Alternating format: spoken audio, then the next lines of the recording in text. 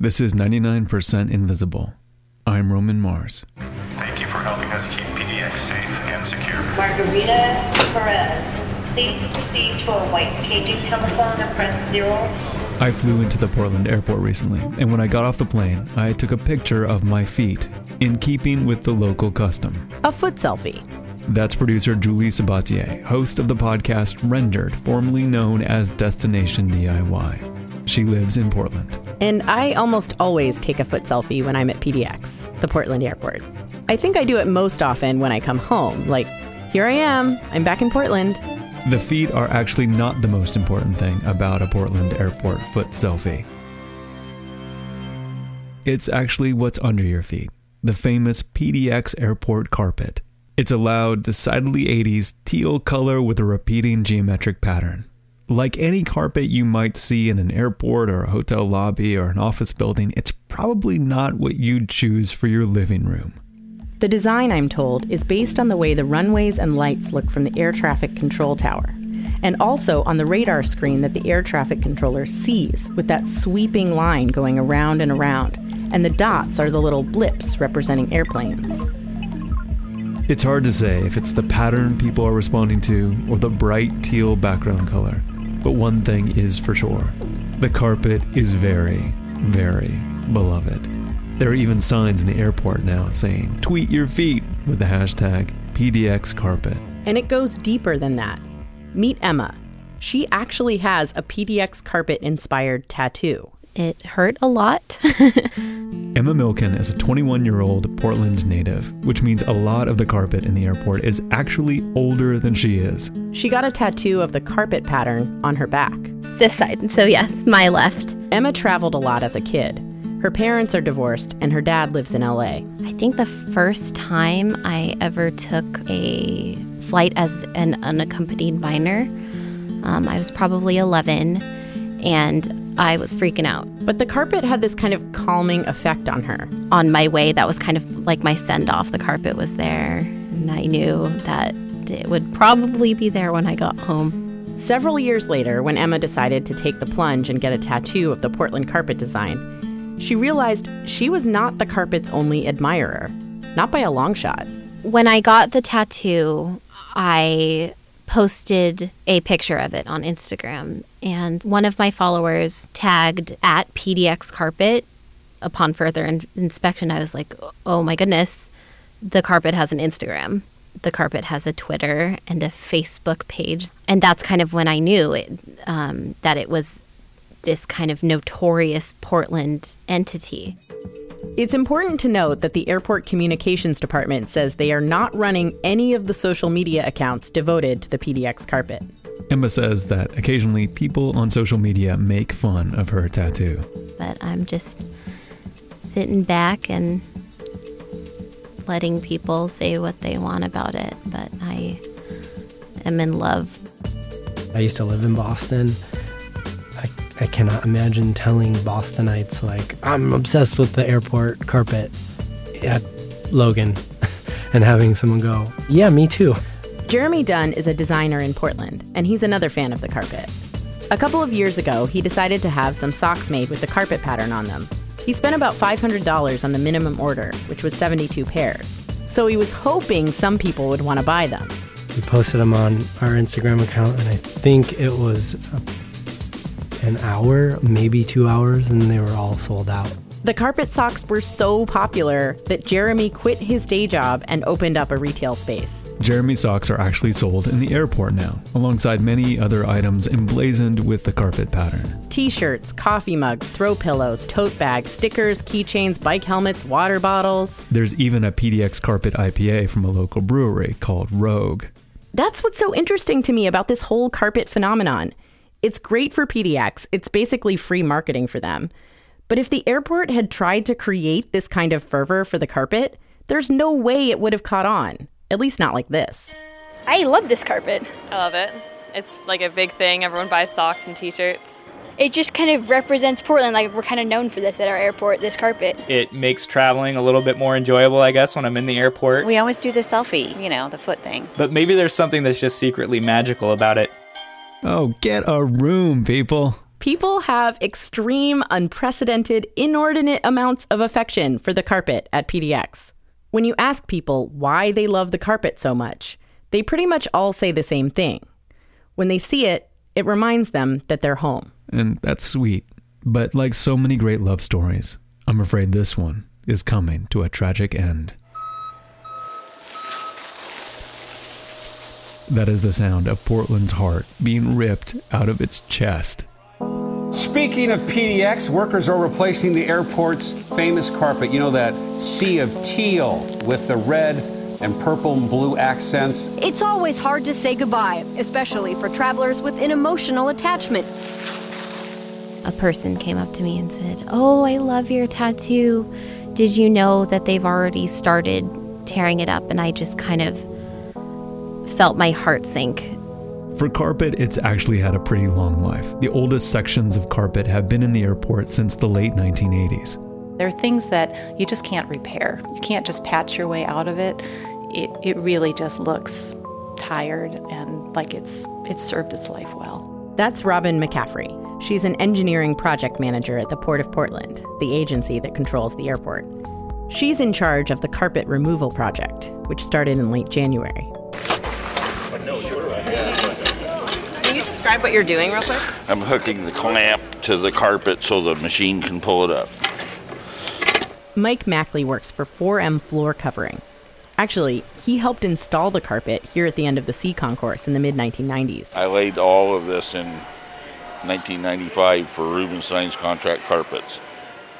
So do you have any kind of attachment to it? None at all.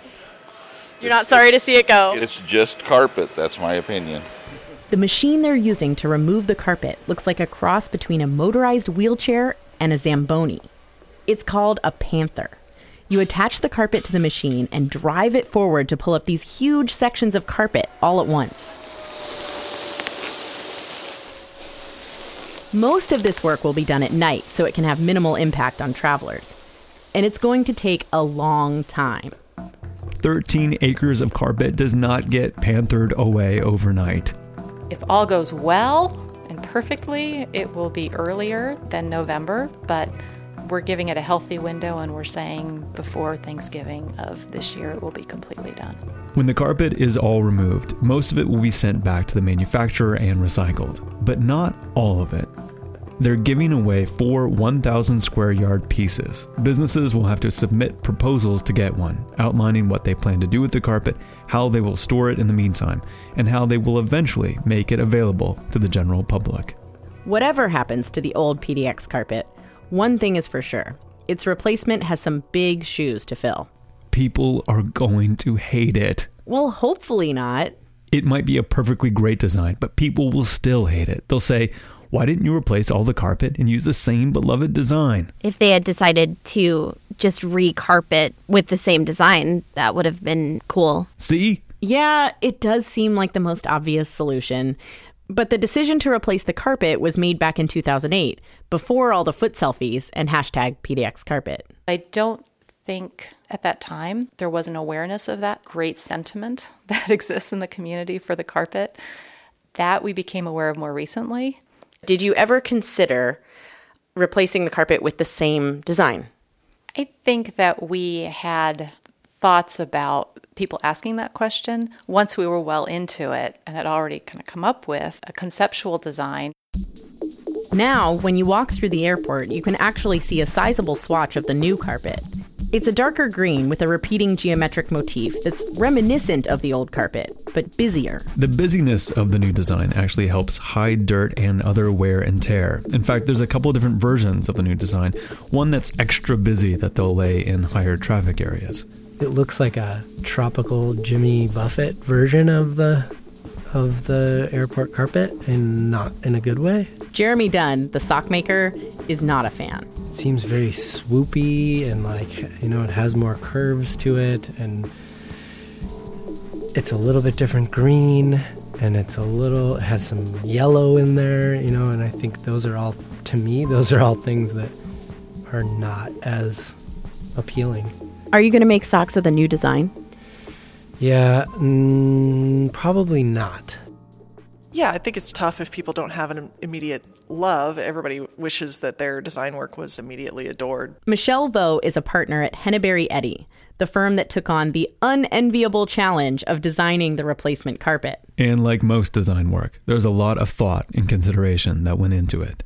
The inspiration for this had a lot to do with what you see from the air as you're coming in, and that green color that's the main background color for the carpet is much like that experience of flying into Portland. We have a unique situation here where coming into Portland, the greenery of our surroundings come right up to the doorstep of our city. And those swoopy lines? Also, we're looking at some of that flight path, that pattern of that curvature as you're flying in. If you were to look at kind of the way that aircraft curve around to align with the runways and come in. Did you ever think about how people's feet would look on the new carpet? No, actually, I didn't. Even with all this thought and care, designer Michelle Vo is fully aware that this new carpet is going to be a hard sell. But she hopes it will grow on people over time. I think that the new carpet going down is something that will become endearing. I hope that it will, and maybe it won't reach cult status until 20 years out when it's time to replace it, but, that's okay. That's okay. You can't manufacture a cult following for an airport carpet. It has to happen on its own. You don't say. But I do think that part of the reason that people fell in love with the carpet is because people have a lot of love for the airport itself, which has kind of become a microcosm of Portland, with local restaurants and food carts in the terminal. There's even a mini farmer's market in the C concourse. And so maybe the new carpet will eventually become a part of the airport the same way the old carpet did, crucial to the experience of coming home to Portland. Then again, maybe not. It's a lot like just having anything in your childhood replaced with something. You're kind of resentful towards the new, whatever it may be. And you could potentially grow to like it, but it'll never be the same as the original thing that you loved. Someday Emma may love the new carpet. Like someday I might learn to appreciate Star Wars The Phantom Menace, with its Jar Jar Binks and midichlorian microbes that control the Force. And no, there's no way I'll ever like it. You hear me, George Lucas? I'll never like it. You ruined it. You ruined everything.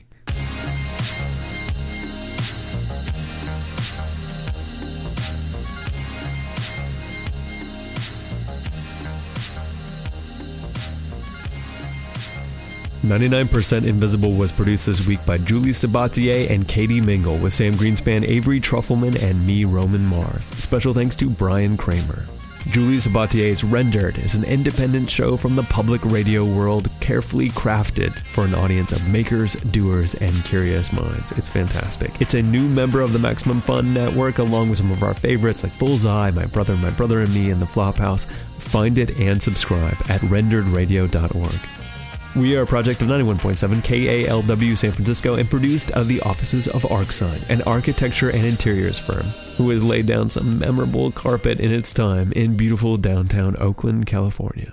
I'm throwing rocks tonight. Mark it, dude. This was a valued rock. This was Yeah, man, it really tied the room together. This was a valued, What tied the room together, dude? My rug. Were you listening to the dude's story, Donnie? Walter. Were you listening to the dude's story? I was bowling. Support for 99% Invisible is provided by Squarespace, the fast and easy way to create your own website, blog, or portfolio. Squarespace recently launched the latest version of their platform. It's called Squarespace 7, which has a completely redesigned interface, integrations with Getty Images and Google Apps, and beautiful new templates. Try the new Squarespace at squarespace.com. It's free for 2 weeks, no credit card required, and when you purchase, which you'll want to do after you try it, I've had Squarespace for years, I love it, enter offer code INVISIBLE at the checkout and we'll save you 10%. Squarespace. Start here, go anywhere. This episode is also sponsored by Citrix GoToMeeting. Good communication is crucial to any business, especially when people you work with aren't in the same office. That's why millions of small business professionals rely on Citrix GoToMeeting. It's the proven solution for meeting and collaborating online. With GoToMeeting, you can share the same screen to review documents and presentations in real time, and with built-in HD video conferencing, you just need a webcam to see each other face to face. GoToMeeting allows you to present, demonstrate, and just simply meet from anywhere.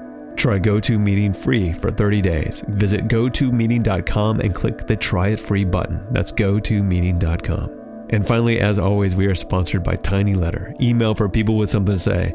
My boys Carver and Maslow always have something to say. They were out of school last week, so all week they were doing gymnastics. And I learned some pretty cool things there. I learned how to do a forward flip, and I learned how to do a forward roll on a beam. And I tried doing a cartwheel on a beam. Whoa.